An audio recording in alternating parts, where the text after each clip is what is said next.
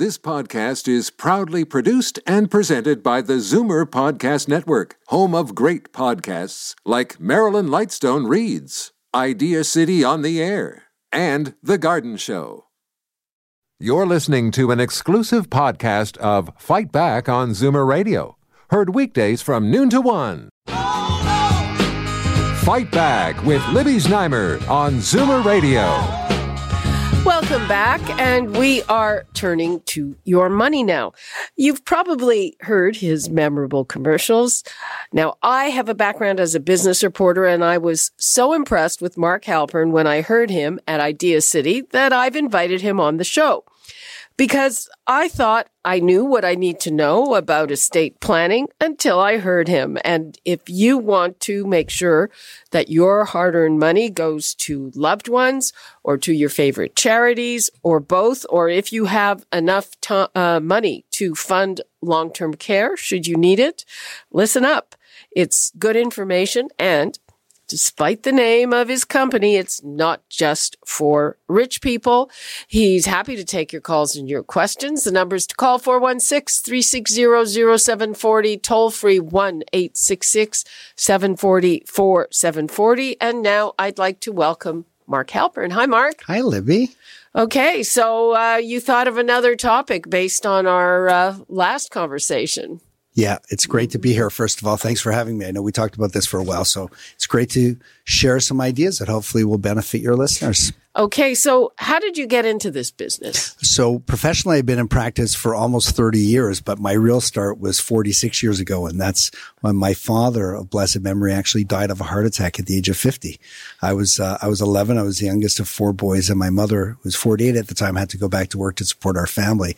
The reason was he was a busy engineer and didn't have a will in place. There was very little saving and no life insurance, so it was hard for us. But fast forward, I meet people all the time who are very successful or just regular families and professionals, and you would think they'd have it all organized and together. But I would suggest 85% of the time it's not true. They're so busy looking after everybody and everything and taking out the garbage and fixing up the house.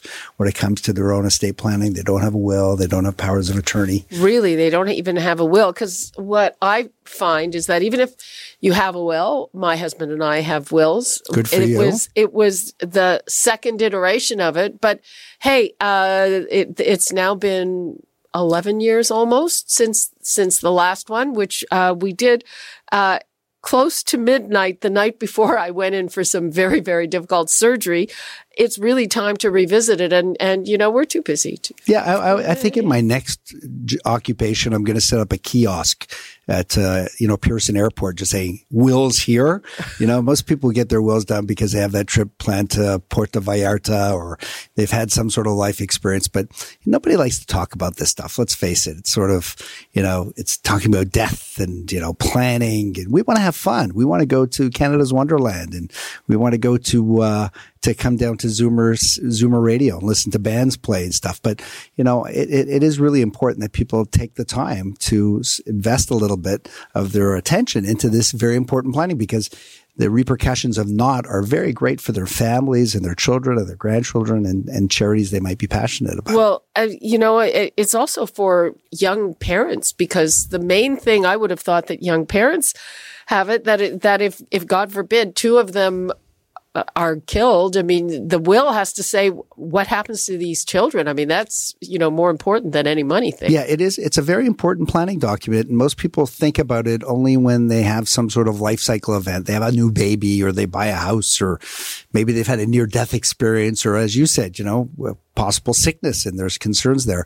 But it is something that definitely has to be relooked at. I know my wife and I just did our wills again. This, I think, was our third iteration, because now our two oldest children are 23 and 21, and they can be involved in some of the estate administration, right, in terms of being responsible. And it is definitely something that changes, but it's something that should be looked at again and again. If you don't have a will in Canada, it's not very good. The government has a formula for how your assets are distributed. And it is? What is the formula? Well, if you're married and you have a spouse and you have minor children. In Ontario, you're dying called intestate, meaning you don't have a will. The government says that the first $200,000 of your estate goes to your wife, and then the balance gets divided up between your wife and your minor children.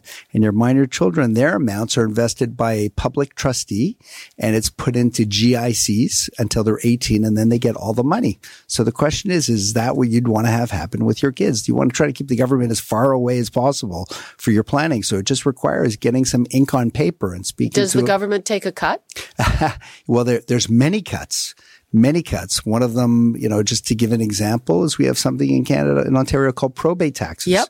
If you have a house that's in your name only, or you're, let's say, a single or widow or divorced person with your name and just your name on that property, or you have your name just on a bank account, a non-registered bank account, the government is going to take 1.5% of the market value of that. If you don't have a spouse to roll all your assets to tax-free, imagine you're a 65, 70-year-old person and you've got $1 million of RSPs or RIFs, and then you die, the government's going to take 54% of that because there's no spouse to roll it over to. On $1 million, that's $540,000. Would it be nicer to do some planning to keep that $1 million in your family, or at least give that tax to charities you care about as opposed to giving it to the CRA? Listen, we live in a great country and we got to take care of things with social funding, but there's just so much tax we have to pay. With the probate, when does it kick in? I thought it only kicks in at a certain level. No, in the first $50,000. There's a certain amount. It's not very much, but anything over that, it's 1.5% of the market value. Okay. So, what are the first things to do? I know you use insurance as a tool to keep more of your money. So just give us an idea of how that works. Yeah. First of all, there's no cookie cutter. So it's not like, it's kind of like going to the doctor, Libby. Nobody can give you a prescription before a diagnostics. That's called malpractice. So each person is very unique. And it's really looking at things from 30,000 feet up, I would say, like holistic planning. So the first question is, do you have a will? When was it done? Was it done by a specialist or a generalist? Are you a U.S. citizen? That has repercussions as well. Do you have a will in place? Do you have powers of attorney in place? Everyone needs 2 powers of attorney, in case you become incapacitated. One for finances and one for personal care. Yeah. Correct. And that you also have to be careful that the people you've selected are geographically desirable, or they're knowledgeable, or they're safe. They can actually do the job. We see right now the biggest growth industry in the legal world is in estate litigation, because so many estates are being fought over between siblings. And when there wasn't a will done, it just seems to be that everybody steps up, right? And we keep hearing about these very famous actors and actresses who are dying without wills. And their estates are worth, millions, many, many hundreds of millions of dollars. But for the regular average Joe on the street, a regular person, civilians, we definitely have to have that looked at. And then just the last thing. But it's also, you bring up a good point. If you're doing a will, you've got to tell your kids what's in it beforehand, even if, you know what I mean? No surprises. How about this, Libby? How about just, where is everything? Yes. One of the big things, is like, okay, you might have that drawer. Everyone has that drawer in their house with all their stuff in it, right? But let's say a husband and wife are out traveling and there's some sort of common disaster. Would your kids know where everything is? Digital passwords. Where's the key to the safety deposit box? Are there any life insurance policies? Were they properly set up? Where's the will? Most people would have no clue where this is. So we've actually created an estate directory. It's a writable PDF at our website at wealthinsurance.com. You can download it for free. You can download an executor's duties checklist, all of that. All it takes is giving it a little attention. And there's a wonderful peace of mind that comes from getting this stuff done, because it definitely rents space in our minds. I got to get this done. But as I said, we'd much rather have some fun. Yeah, absolutely. Let's take one call. We've got Jim in Pickering. Hi, Jim. Hi, good afternoon, Libby.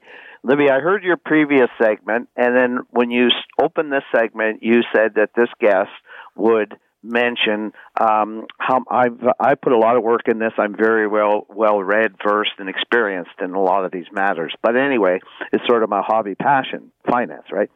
But you said that he would mention, and it's something I don't know, how much it does take to fund that long-term care if you and when may need it.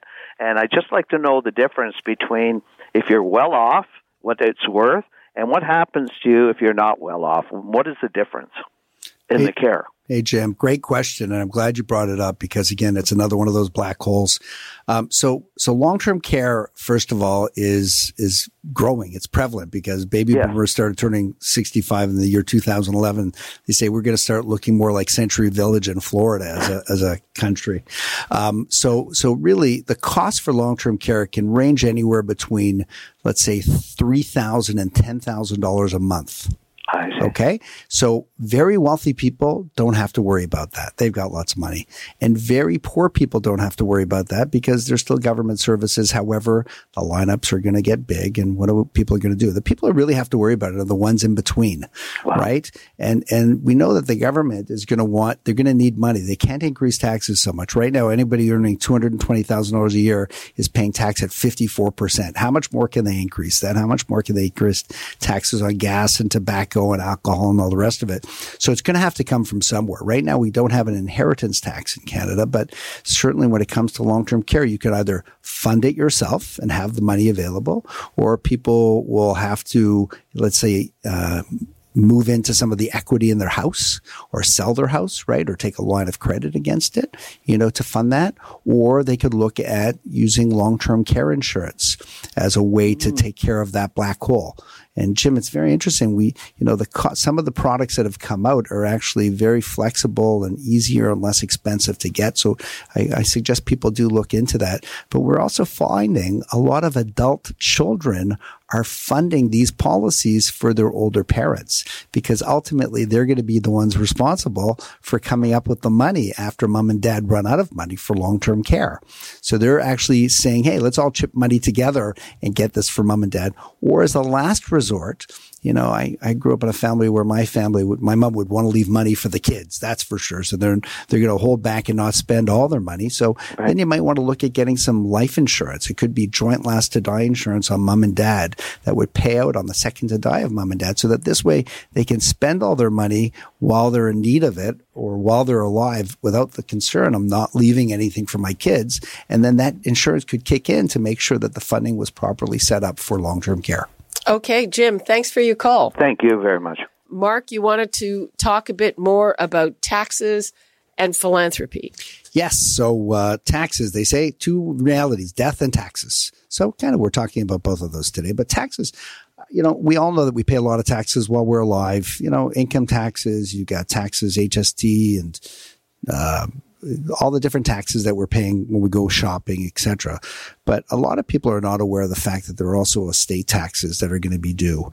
And what that is that if you have a spouse and one of the spouses dies, everything rolls over to the surviving spouse tax-free. So if you're a single widow or divorced person and you die, there is considered a disposition on your estate and the government has their hand out and they want some taxes. So what do those taxes look like?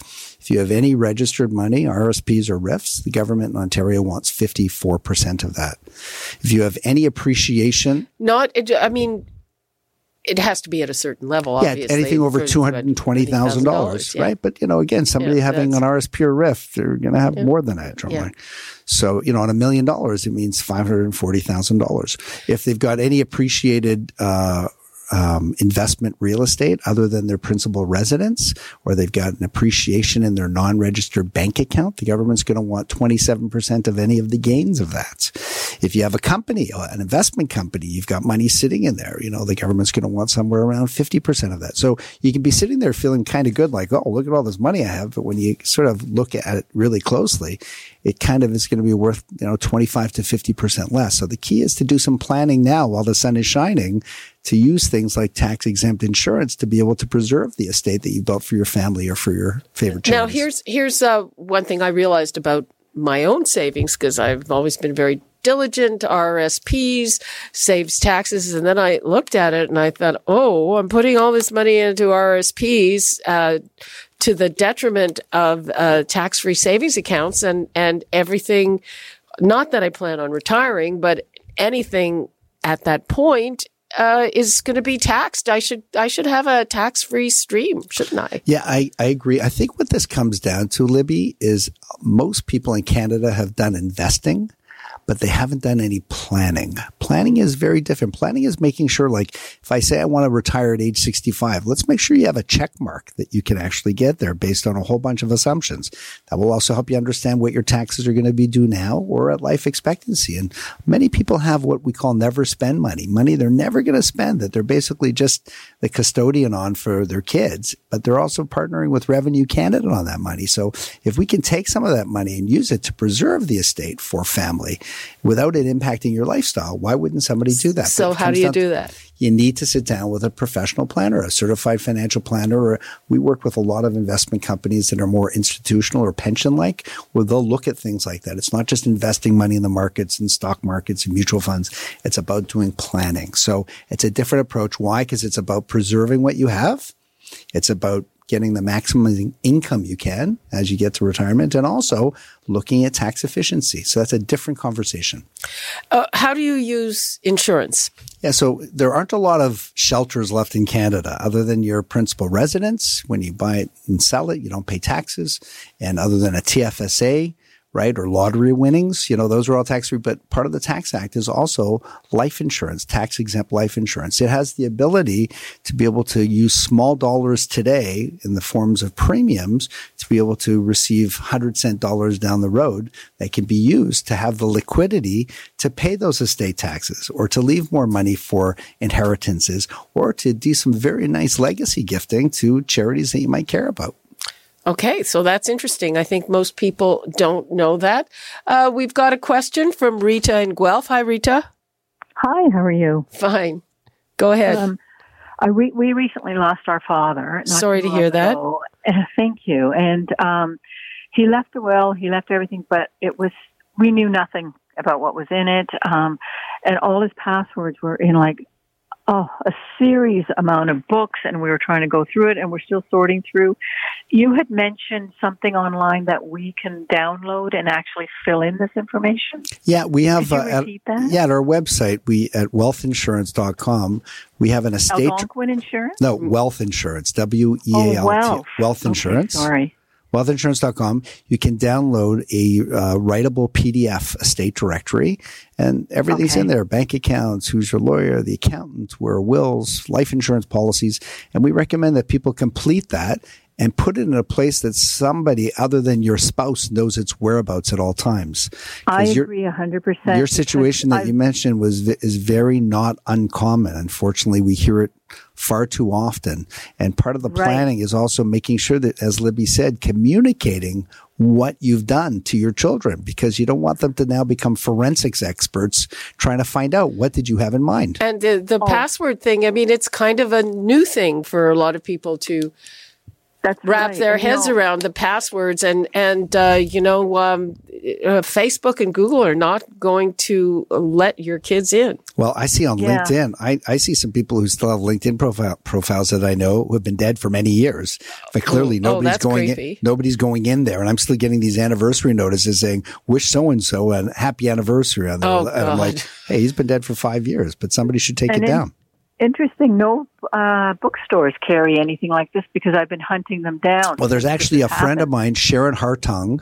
Sharon Hartung came out with a fantastic book on digital passwords. And if you send me an email to mark@wealthinsurance.com, I'll be happy to send you a copy of that book. Okay. It's a fantastic book on digital assets. Okay, Rita, thanks for that. Thank you, guys. Yeah. Writing and recording everything. I know it's a big concern for people.